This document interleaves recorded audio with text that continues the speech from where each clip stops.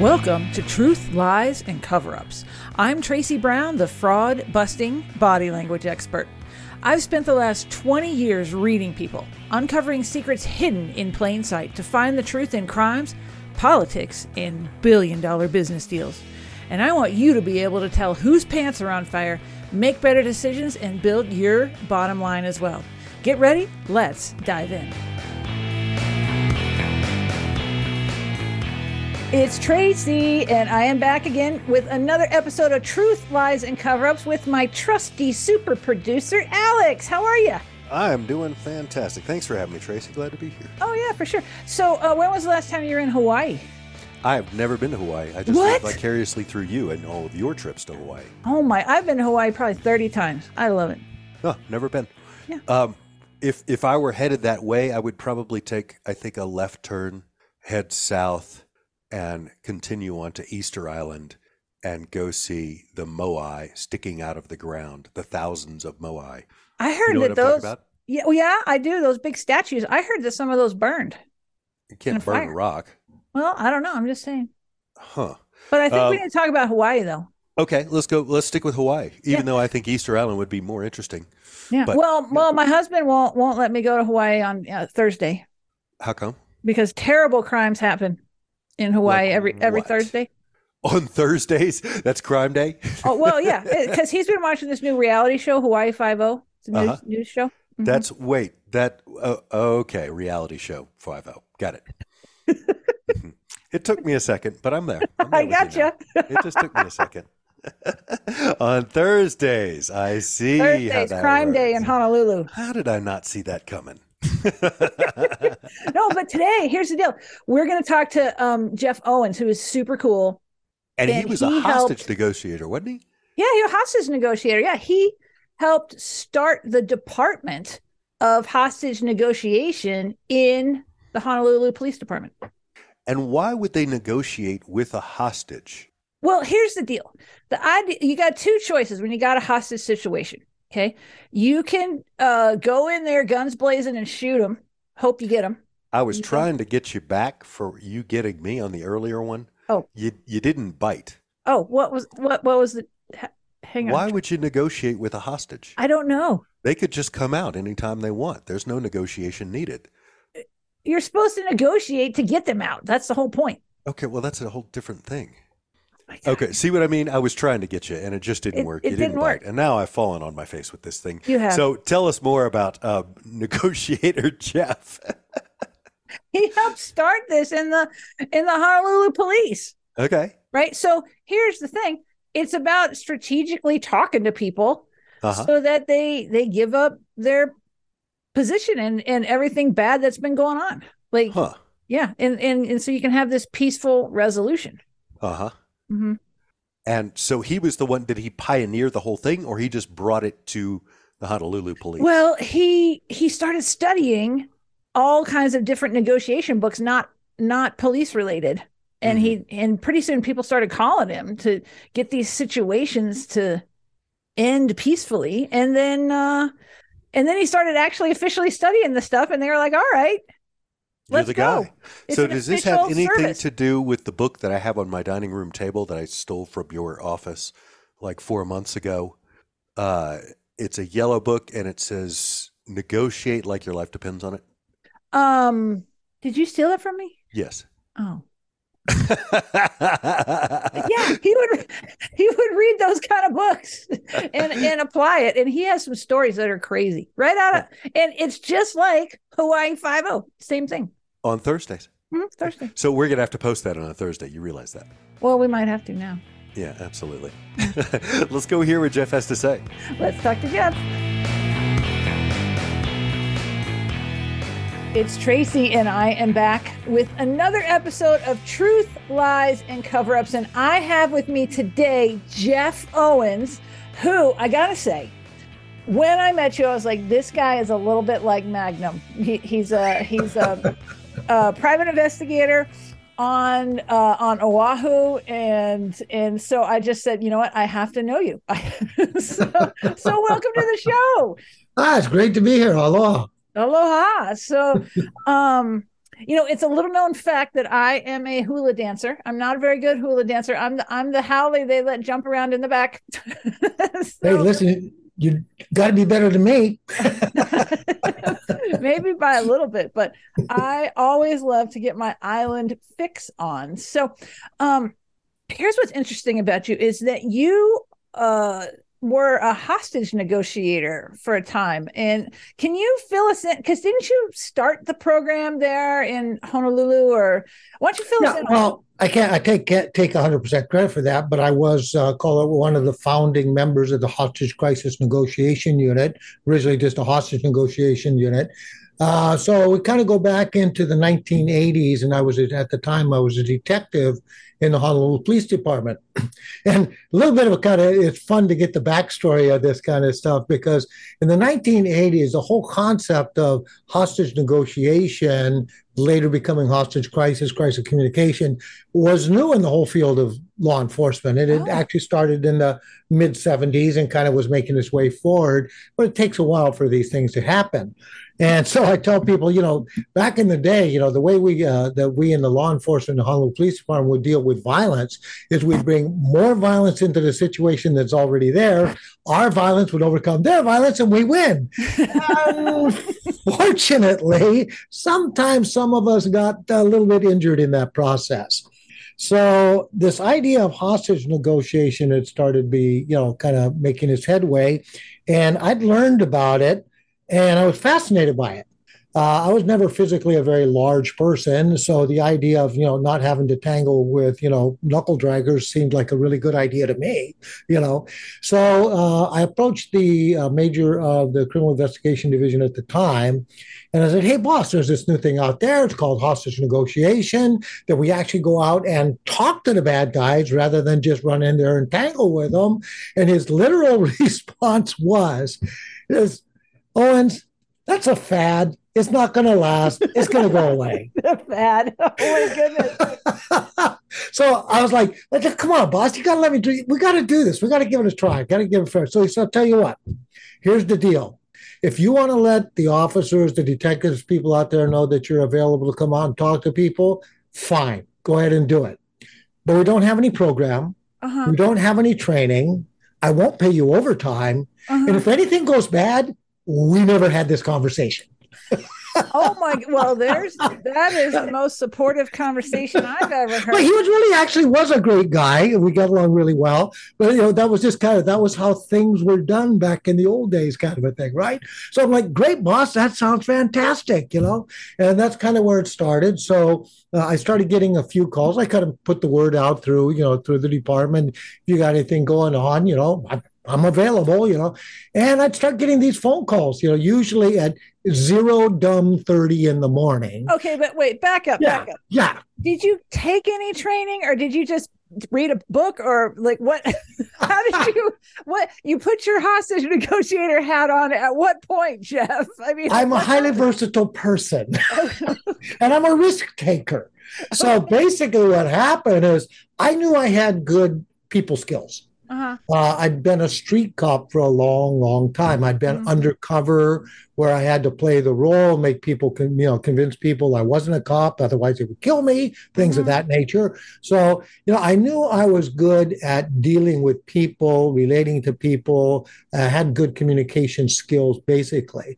So I didn't have any formal training, but what I did do is I started reading books on sales negotiation. Really? Yeah. I mean, it was the only thing out there at the time that I was aware of, right? I mean, so I read a few books on the basics of sales negotiation, because I figured, well, negotiation's negotiation, right? So I had, started getting some foundational ideas, from that, Now, what was your foundational idea? Yeah, I mean, as far as as far as negotiation, what was the principle that you were like, "Oh, I'll do that"? It turns out, and I was very, very fortunate that I kind of stumbled on the idea, and it turns out it's been validated over the decades now. Is a couple of things. Number one is try to understand why. why is this person doing what they're doing? What is their Mm-hmm. reason? There's always a reason. There's always a why. Mm-hmm. And there was something in me that told me maybe I can learn to understand the why behind the why. Mm-hmm. Because oftentimes there's the superficial why of what people are telling Yeah. you, maybe what they're upset about, what they're angry about, why they're doing what they're doing. But there's a reason that they got into that position in the first place. Yeah. And I actually, to this day, in many of my presentations, I talk about if we can learn to understand the why, it will inform the what. What are they doing, and what I need to do in response to that? If I can inform the what, now it's going to empower the how. Mm-hmm. Now I can start to identify how I'm going to interact with the person in a way that we come to a conclusion that I want us to come to. So that why led me to understand the importance of empathy, of Okay. creating that relationship of understanding. A lot of people get confused. Empathy and sympathy are not the same thing. Right. Right. I mean, you clearly, you're very clear. But for some people out there, they still kind of interchange those. Sympathy is sharing the feeling of the other person, identifying with the feeling of the other person. Empathy is understanding the feeling of the other person, Mm-hmm. why they are acting. I don't have to agree with it. I don't have to like it. I can think they are, completely crazy. I can think that they are a horrible human, to engage in this behavior, but I have to understand it. So Right. now that I can understand it, I can figure out how I'm going to interact and relate to this person and talk to them in a way that respects their dignity. So that became the real foundation, and that all the. mean, as you know, I'm a professional speaker also, Oh yeah. and the foundation of what I speak on is as understanding the power of respect. Oh wow. Okay. Okay. Yeah. Because if I don't respect this person in this highly charged, highly emotional, highly volatile situation, if I don't respect this person, things are going to go bad. Absolutely. I don't have to like them. Mm-hmm. I don't have to agree with them. But as I tell one of my little memes is that it's okay to dislike. Mm-hmm. It's okay to disagree, but it's not okay to disrespect. Got it. Okay. So you. Oh, So anyway, going the quick answer to the question was is that I learned to understand the power of respect gained through empathy by understanding I needed to know the why. okay. So then you're taking this into. Okay. So the phone starts ringing, and I have this joke with my husband because I've gotten to speak over in Honolulu a couple times. My husband says we cannot go to Honolulu on Wednesday. Like, why? Any Wednesday we cannot go. He goes, because I've been watching this new news show, Hawaii 5-0. Terrible things happen every Wednesday in Honolulu. So I'm assuming you got this call on Wednesday, like your first call. That's a good question. I should go back and look at some of my old cases. Actually, I'm kind of like, I wonder if Wednesdays are. I don't know. I don't know. Maybe. But I would get a number of calls, and I started getting calls from from the street cops, right? Because I knew a lot. Yeah, I've always got along well with the guys. I was a street cop. Yeah. So I'd get these calls, and usually, like I said, it'd be like 0:30 in the morning, right on a Wednesday. Mm-hmm. Yeah, people don't do good things in the middle of. They do stupid things at 0:30 in the morning. Anything after 10 p.m. It's all wrong. Yeah. It's like, they're too drunk, too stupid, too emotional, and they do stupid things. So anyway, so I'd get these calls, and usually it was something like, somebody was drunk, didn't want to let his girlfriend out of the apartment or something like that. Mm-hmm. And usually, I could arrive. By the time I wash my face, get on, put some clothes on and drive to wherever this was, the guy's kind of started to sober up, realize he's in a situation he doesn't want to be in. Mm-hmm. By the way, there's a point we can talk on. Let's talk about that then, since we're here. Yep. What's the do they have a series of like people who are taken hostages? Do they have a series of steps that they go through to where they just end up at oh, I'm screwed. Like, yeah, like is there like something written down somewhere where you kind of know, okay, we're almost there, like that kind of thing? Or tell me about that. Uh, well, let's go to the beginning. Most people who take a hostage Mm-hmm. don't want to be a hostage taker. Okay, explain that. Okay, yeah, this is important. Most people end up as a hostage taker because they got maybe responded, like I said, they're too drunk or too emotional or both, right? Mhm. And then they do stupid things.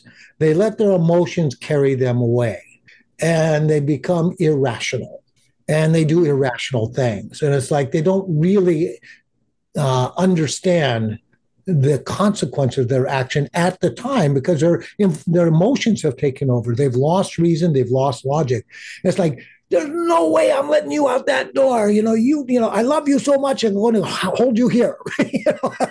Stupid things, Yeah, right? that's a way to win a good relationship right there. Yeah, that's a really good way to, and or off to or another. I mean, there's a lot of things that can go be that the motivator, right? It might be that their emotion is one of you're making me feel insignificant, so I have to do something to make me feel powerful. Oh, really? Oh, now that is interesting. Yeah, I mean, and now this isn't something conscious on their part. Sure, sure. This is the emotion behind it, Mm-hmm. right? Um, you know, in the world of interpersonal violence, there's kind of an understanding.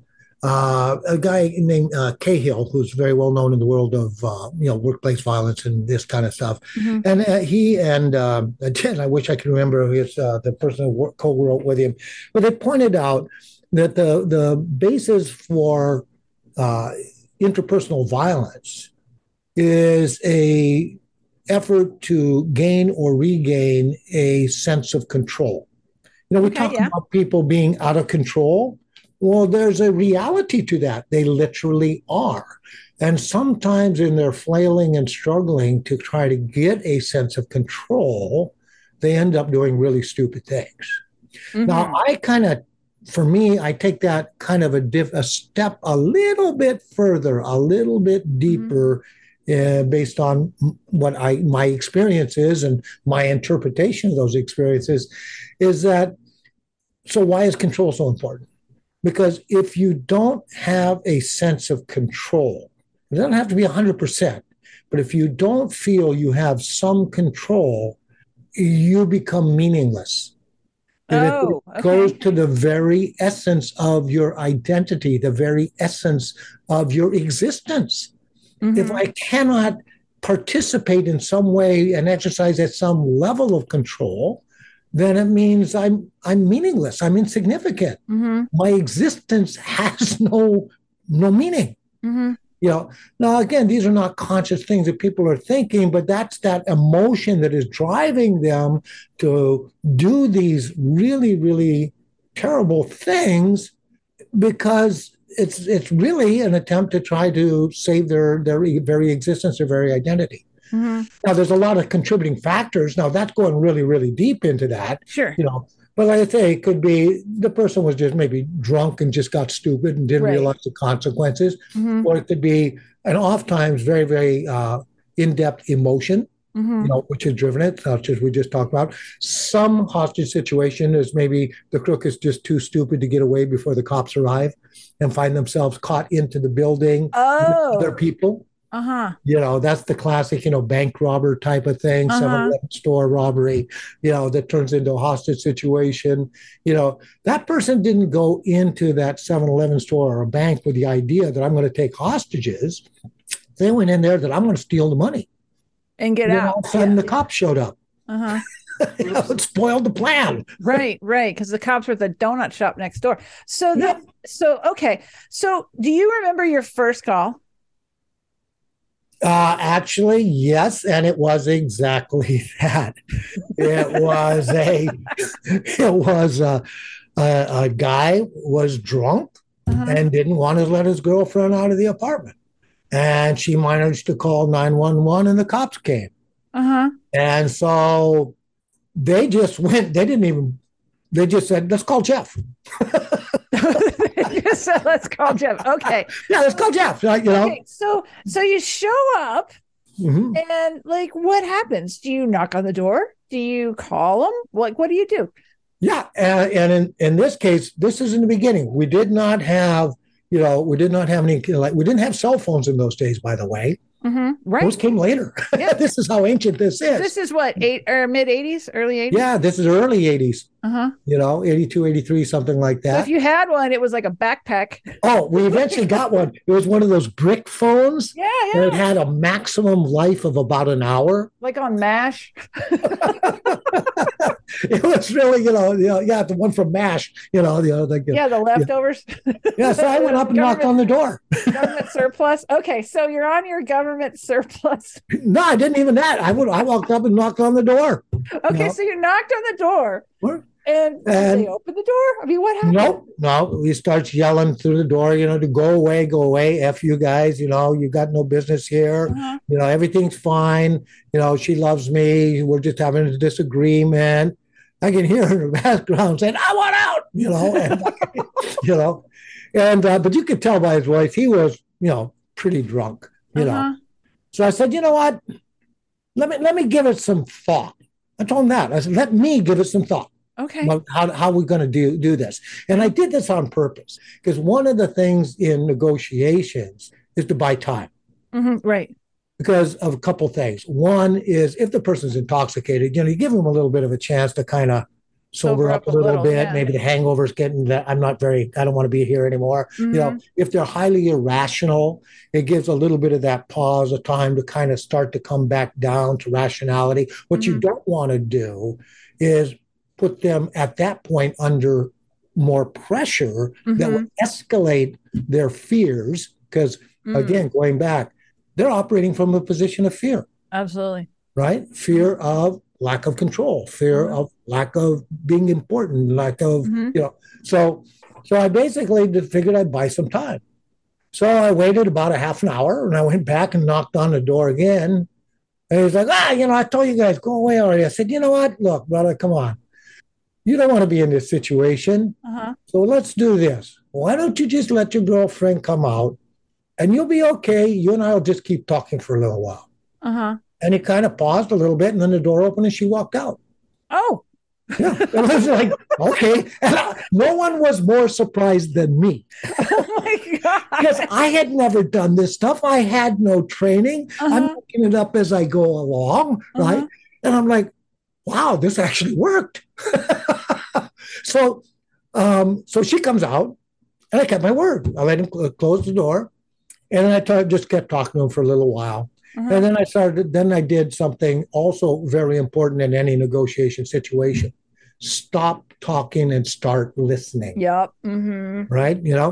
So then I'm like, okay, that was great. Fantastic. I tell you what's going on? Why did this happen? What's going on? And then I gave him a chance to vent about, how she treated him so badly, and she thinks she's running around with other guys, and this, that, and the other thing, and this whole litany of things that was his basis for his grievance, right? And I just listened. I did the active listening, just yeah, oh, can you tell me a little more about that? And that kind of thing, right? Right. And I just let him ramble, And after a while, he kind of talked himself out.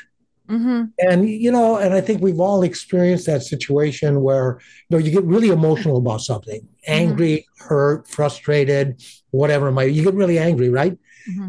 But then you get a chance to kind of vent.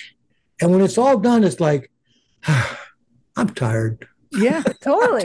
Right? It's hard. Yeah.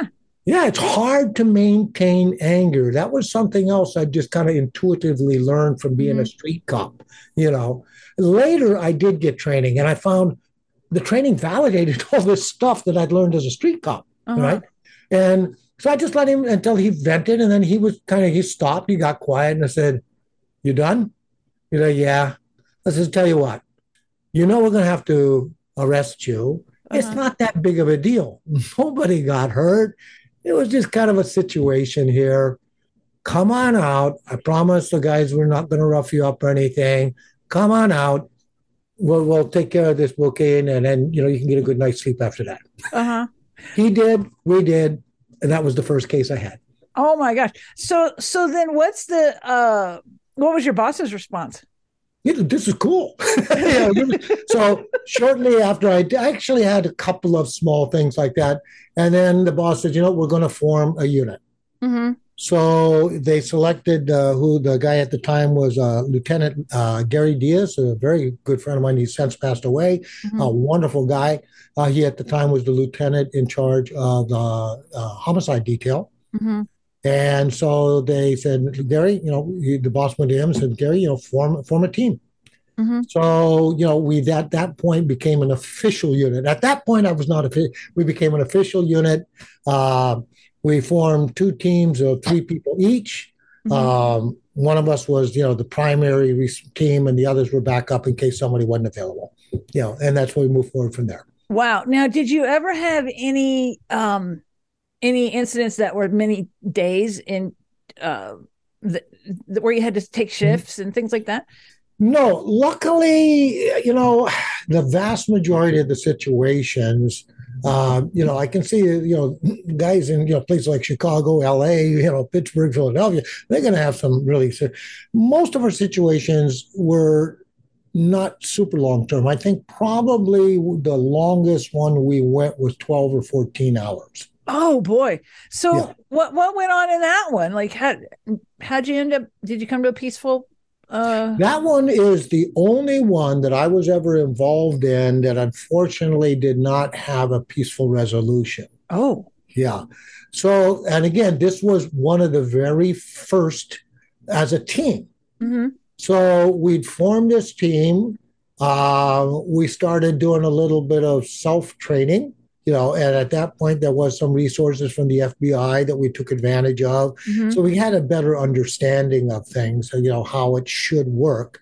And luckily, we worked really well together. So what happened, there was a escapee from the prison, Hawaii Community Correctional Center. Uh-huh. And he got holed up in an apartment in an area called Waipahu here on Oahu. Sure. So he was located and holed up. When SWAT team, what happened? Let me back up on this because this is a long time ago. This is mid '80s. So what happened is a couple of officers went and responded to. There's a call that he might be at this particular apartment. Okay. So 2 street cops responded. And they went to knock on, and they knocked on the door. He opens the door with an AK-47. Oh boy. Yeah, and takes 2 hostages. The 2 cops as hostage. Oh shoot. Yeah.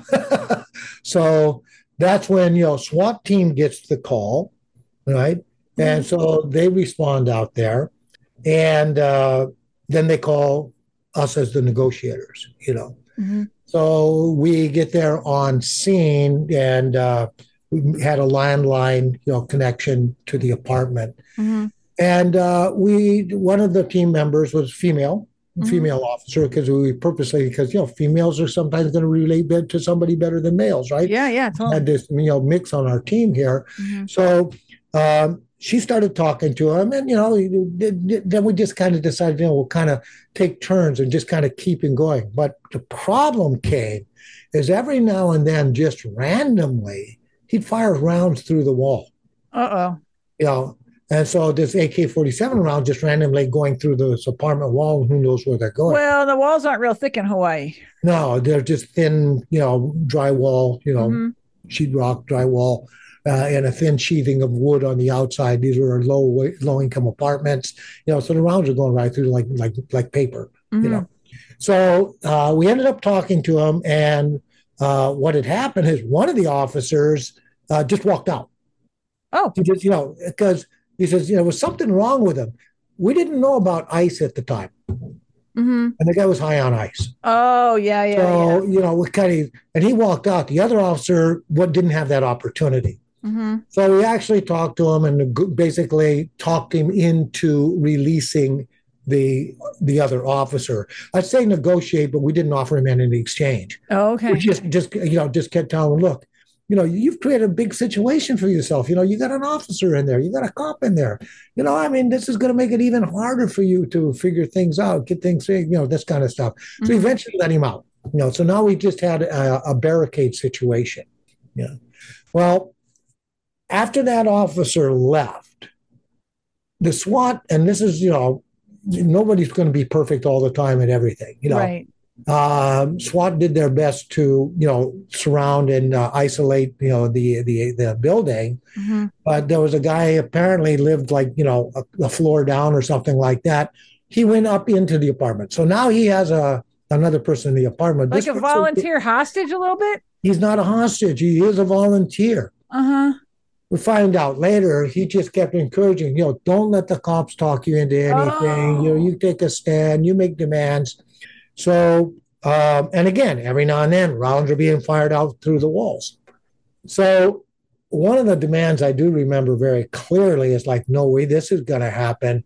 And this, I think, is important for maybe the audience or people listening to this, is learning to listen, not just hear what is being said, but listen to what is being said and gain an understanding of the meaning of the words. If you understand the why, it's going to inform the what and then the how, right?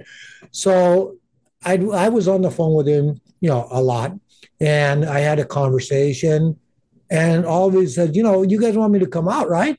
I said, that's exactly what we want. We want you to come out. He says, I'll tell you what, you send my girlfriend in, and then I'm going to let you take both of us out. That doesn't sound good. No, it doesn't, does it? You start to listen. What does that imply? They're not going to walk out. They're not going to leave. He's going to let us take both of them out. Got it. He was intending, one of the reasons he'd escaped from prison, one of his motivators in doing that, because the island's small and everybody knows you escape from prison, you're going to get caught. Oh, yeah. His motivation is he believed his girlfriend was cheating on him. He wanted to hunt her down and kill her. Got it. That's why he had the AK-47. Oh, boy. Wow. So luckily, it was like all three of us just looked at each other and goes like, no, we understand what he's saying here. We're not letting him out. So we kept talking. And again, we did take turns so that we ourselves would not get overtired out. The idea being to try to get him to wear out. Get him tired enough that he either gives up or goes to sleep, which either one would be good, right? And it would seem like every now and then he'd start to calm down. He'd start to get a little more rational, a little bit easier to deal with. And then next thing I know, bam, he's up hyper again, firing rounds through. So what had happened is the other guy gone into the apartment because he knew that he had ice. So he would like, hey, let's smoke some more. And that would crank him way back up again. Yeah. Wow. So after about maybe, like I say, 12 to 14 hours of this, the SWAT commander at the time says, look, we can't let this continue with him firing rounds randomly. We have no idea where those bullets are going to go. And there was an elementary school not too far away. It could hit one of the kids at the school. There was the H1 freeway wasn't that far. Those rounds could hit a passing car. So he says, we got to put a stop to this. And we're like, yeah, we'll keep talking to him so you know where he is. He'll be on the end of the phone, because that's one of the things, again, kind of thrown in the midst of this thing. Sometimes your role as a negotiator shifts from, when there's no way this guy's coming out, to make sure that the people going in know exactly where he's going to be if you know that he's on the end of a hardline phone. Oh, interesting. Even if he's on nowadays a mobile phone, if you know based on, maybe the conversation, where are you in the house? I'm in the kitchen, I'm in the bathroom, I'm in the bedroom, whatever, right? So you can provide that intel, But in this case, so they fired in tear gas rounds into the apartment. Okay. Which logical thing to do. Unfortunately, tear gas rounds, I've been retired a while. I don't know if they've changed the munitions, but tear gas rounds get extremely hot. They're burning. That's what causes the tear gas to be coming out of the canister. Okay. So it was hot enough that it ignited the carpet. The carpet ignited the draperies. The fire started spreading inside of the apartment. The person that had made his way in literally opened the door and walked out. Right? Uh-huh. But our bad guy, the prison escapee, didn't. So he ended up asphyxiating in the building. What he had done is when this tear gas went off, then the fire started, and fire department's not going to go there when there's a active guy with a firearm in there. Oh, really? Right? Yeah, the fire department was standing by, and we're all, yeah, we understand. They're not going to send their firefighters in when this guy has just been shooting rounds through the wall. Right, Yeah. You know, that wouldn't make sense. Uh-huh. Right. So what our bad guy did is he went into the bathroom, closed the door, went into the shower and turns on the water, figuring that will protect him from the fire. What he didn't realize is that the fire consumes all the oxygen in the area. Uh-huh. Right. So that was that. And yeah, and he ended up dying from asphyxiation.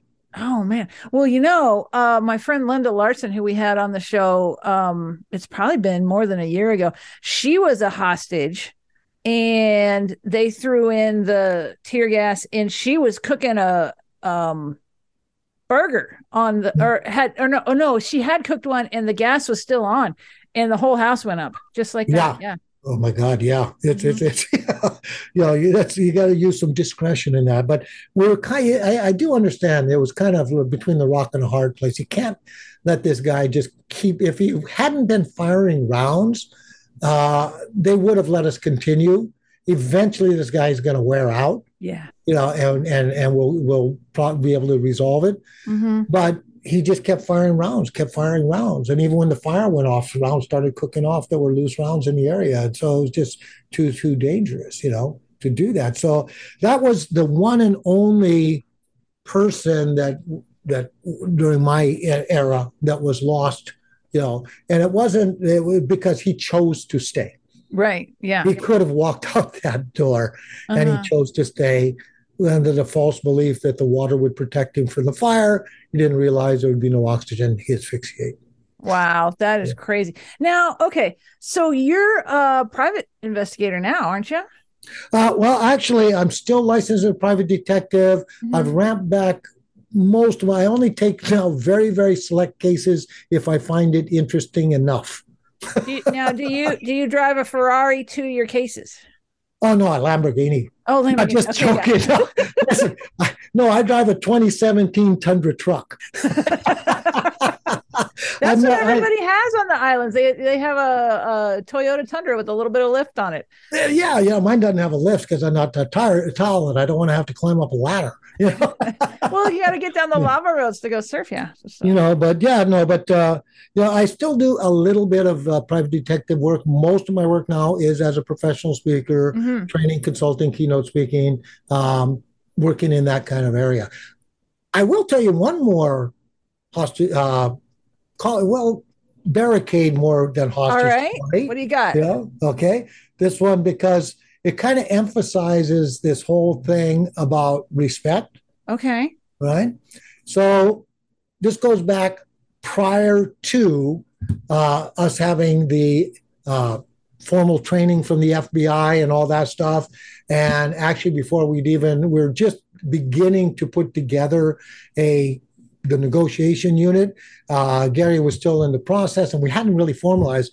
Got a phone call, and it was the SWAT team was down at the harbor. That we have a couple harbors. It was down at a small boat harbor, and there'd been a guy that had been firing rounds at people on the shoreline. Luckily, he'd missed. Wow.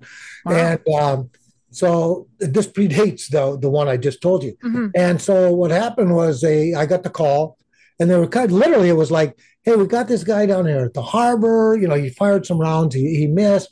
SWAT team's in place. Snipers are in place. They can take him out. But, the boss said, call you, see if you want to come talk to him. I said, of course I'll come talk to him. I'm going to come. Yeah, this is so exciting. This is awesome, right?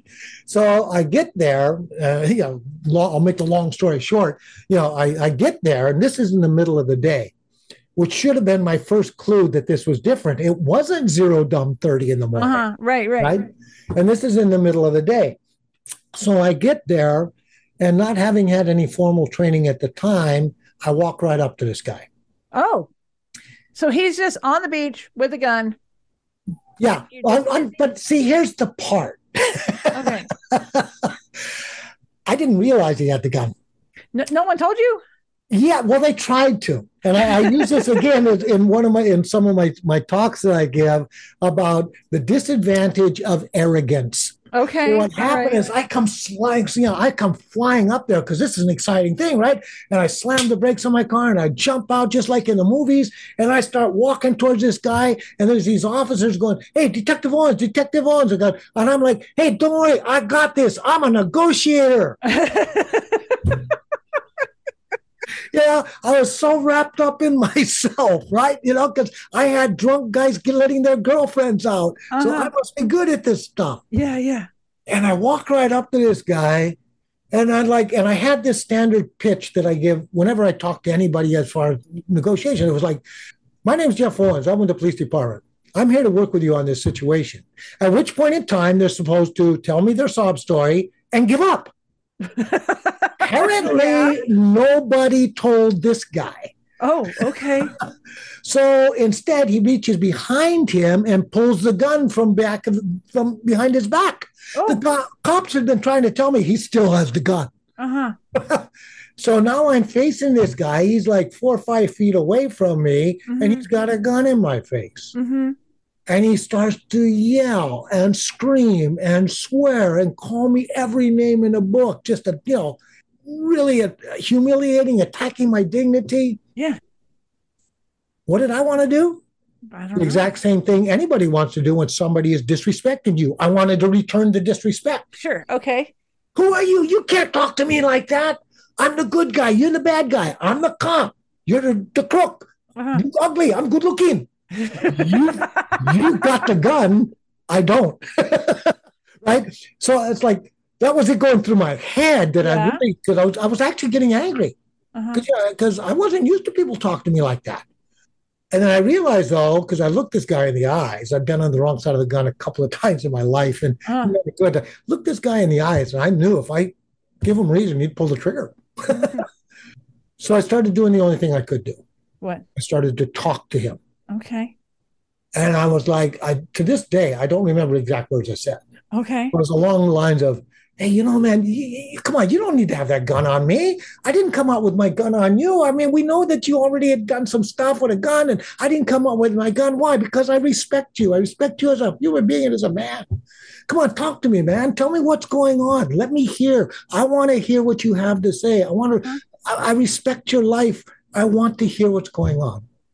And then I shut up. And how'd it go? It went really well, actually. He vented and he vented and he vented. It seemed to me like a very long time. Yeah, yeah. It actually wasn't all that long, several minutes worth, you know what I mean?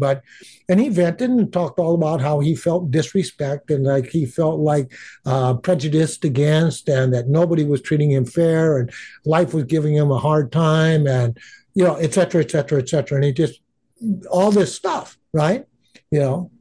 And so eventually I was able to, okay, you know what?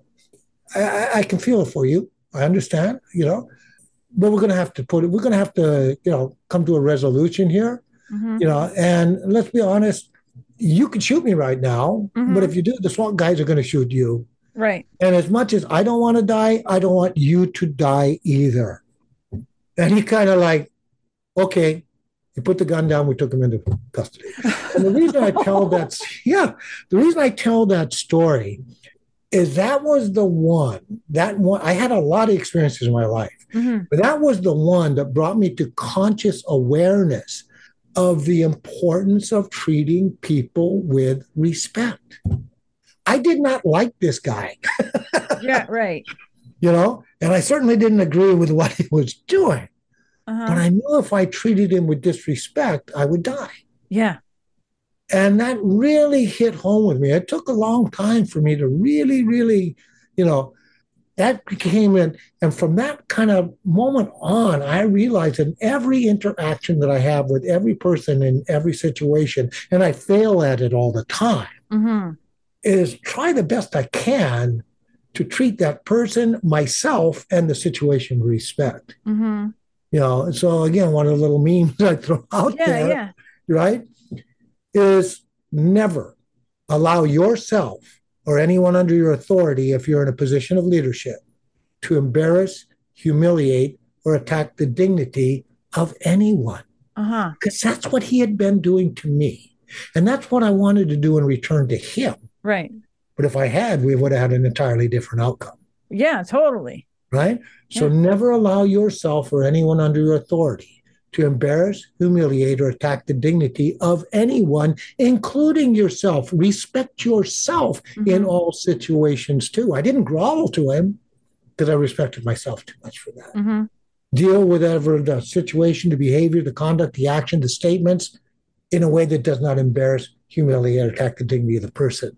And I find that most situations go better when we do that.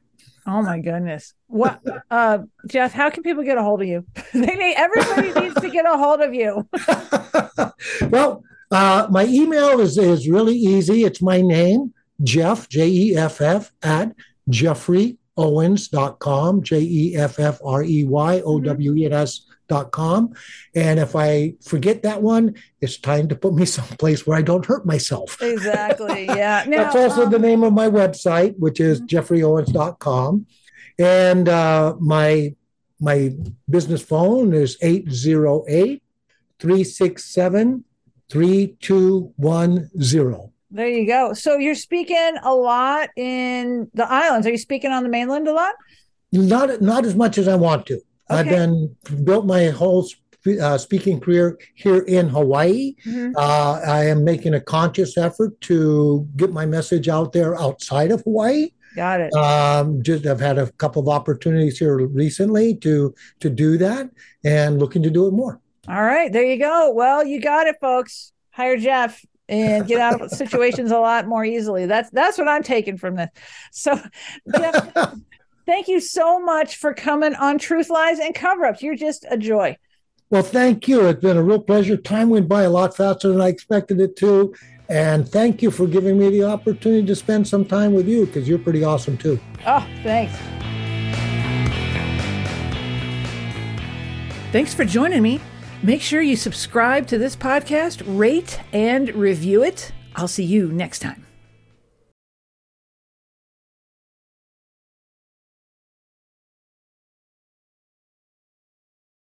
But do you remember when we were growing up, did your mom ever tell you never to get in a refrigerator? She did. And in fact, made the point that anytime you throw a refrigerator away, they have to take the doors off of it to keep people from getting in. Because if you get in, you would get stuck in there. Well, it would latch you in. And I have spent a lot of time in my adult life trying to figure out exactly how somebody would get stuck in a refrigerator. I think it's one of those old ones like my granny used to have that has the big handle latch thing on it. Oh, it must be that. That's what I've concluded, because this goes through my mind every so often. Because it really shouldn't be any harder to open the door from the inside than it would be from the outside. That's always what I thought. And that's what I've always wanted. But Mama wouldn't have told me that if it wasn't a real concern in the 70s that your children would be locked into a refrigerator. And because you know what happened? Because I think this is what happened. So you happened to one kid in Alabama, and now, everybody freaked out about it. Well, you have an old farm somewhere, and that you didn't take stuff to the dump. You just put it out in the back. And I think that has to be what it was, because I was always like, why? You can open this thing, no problem. What is the deal? That has to be it.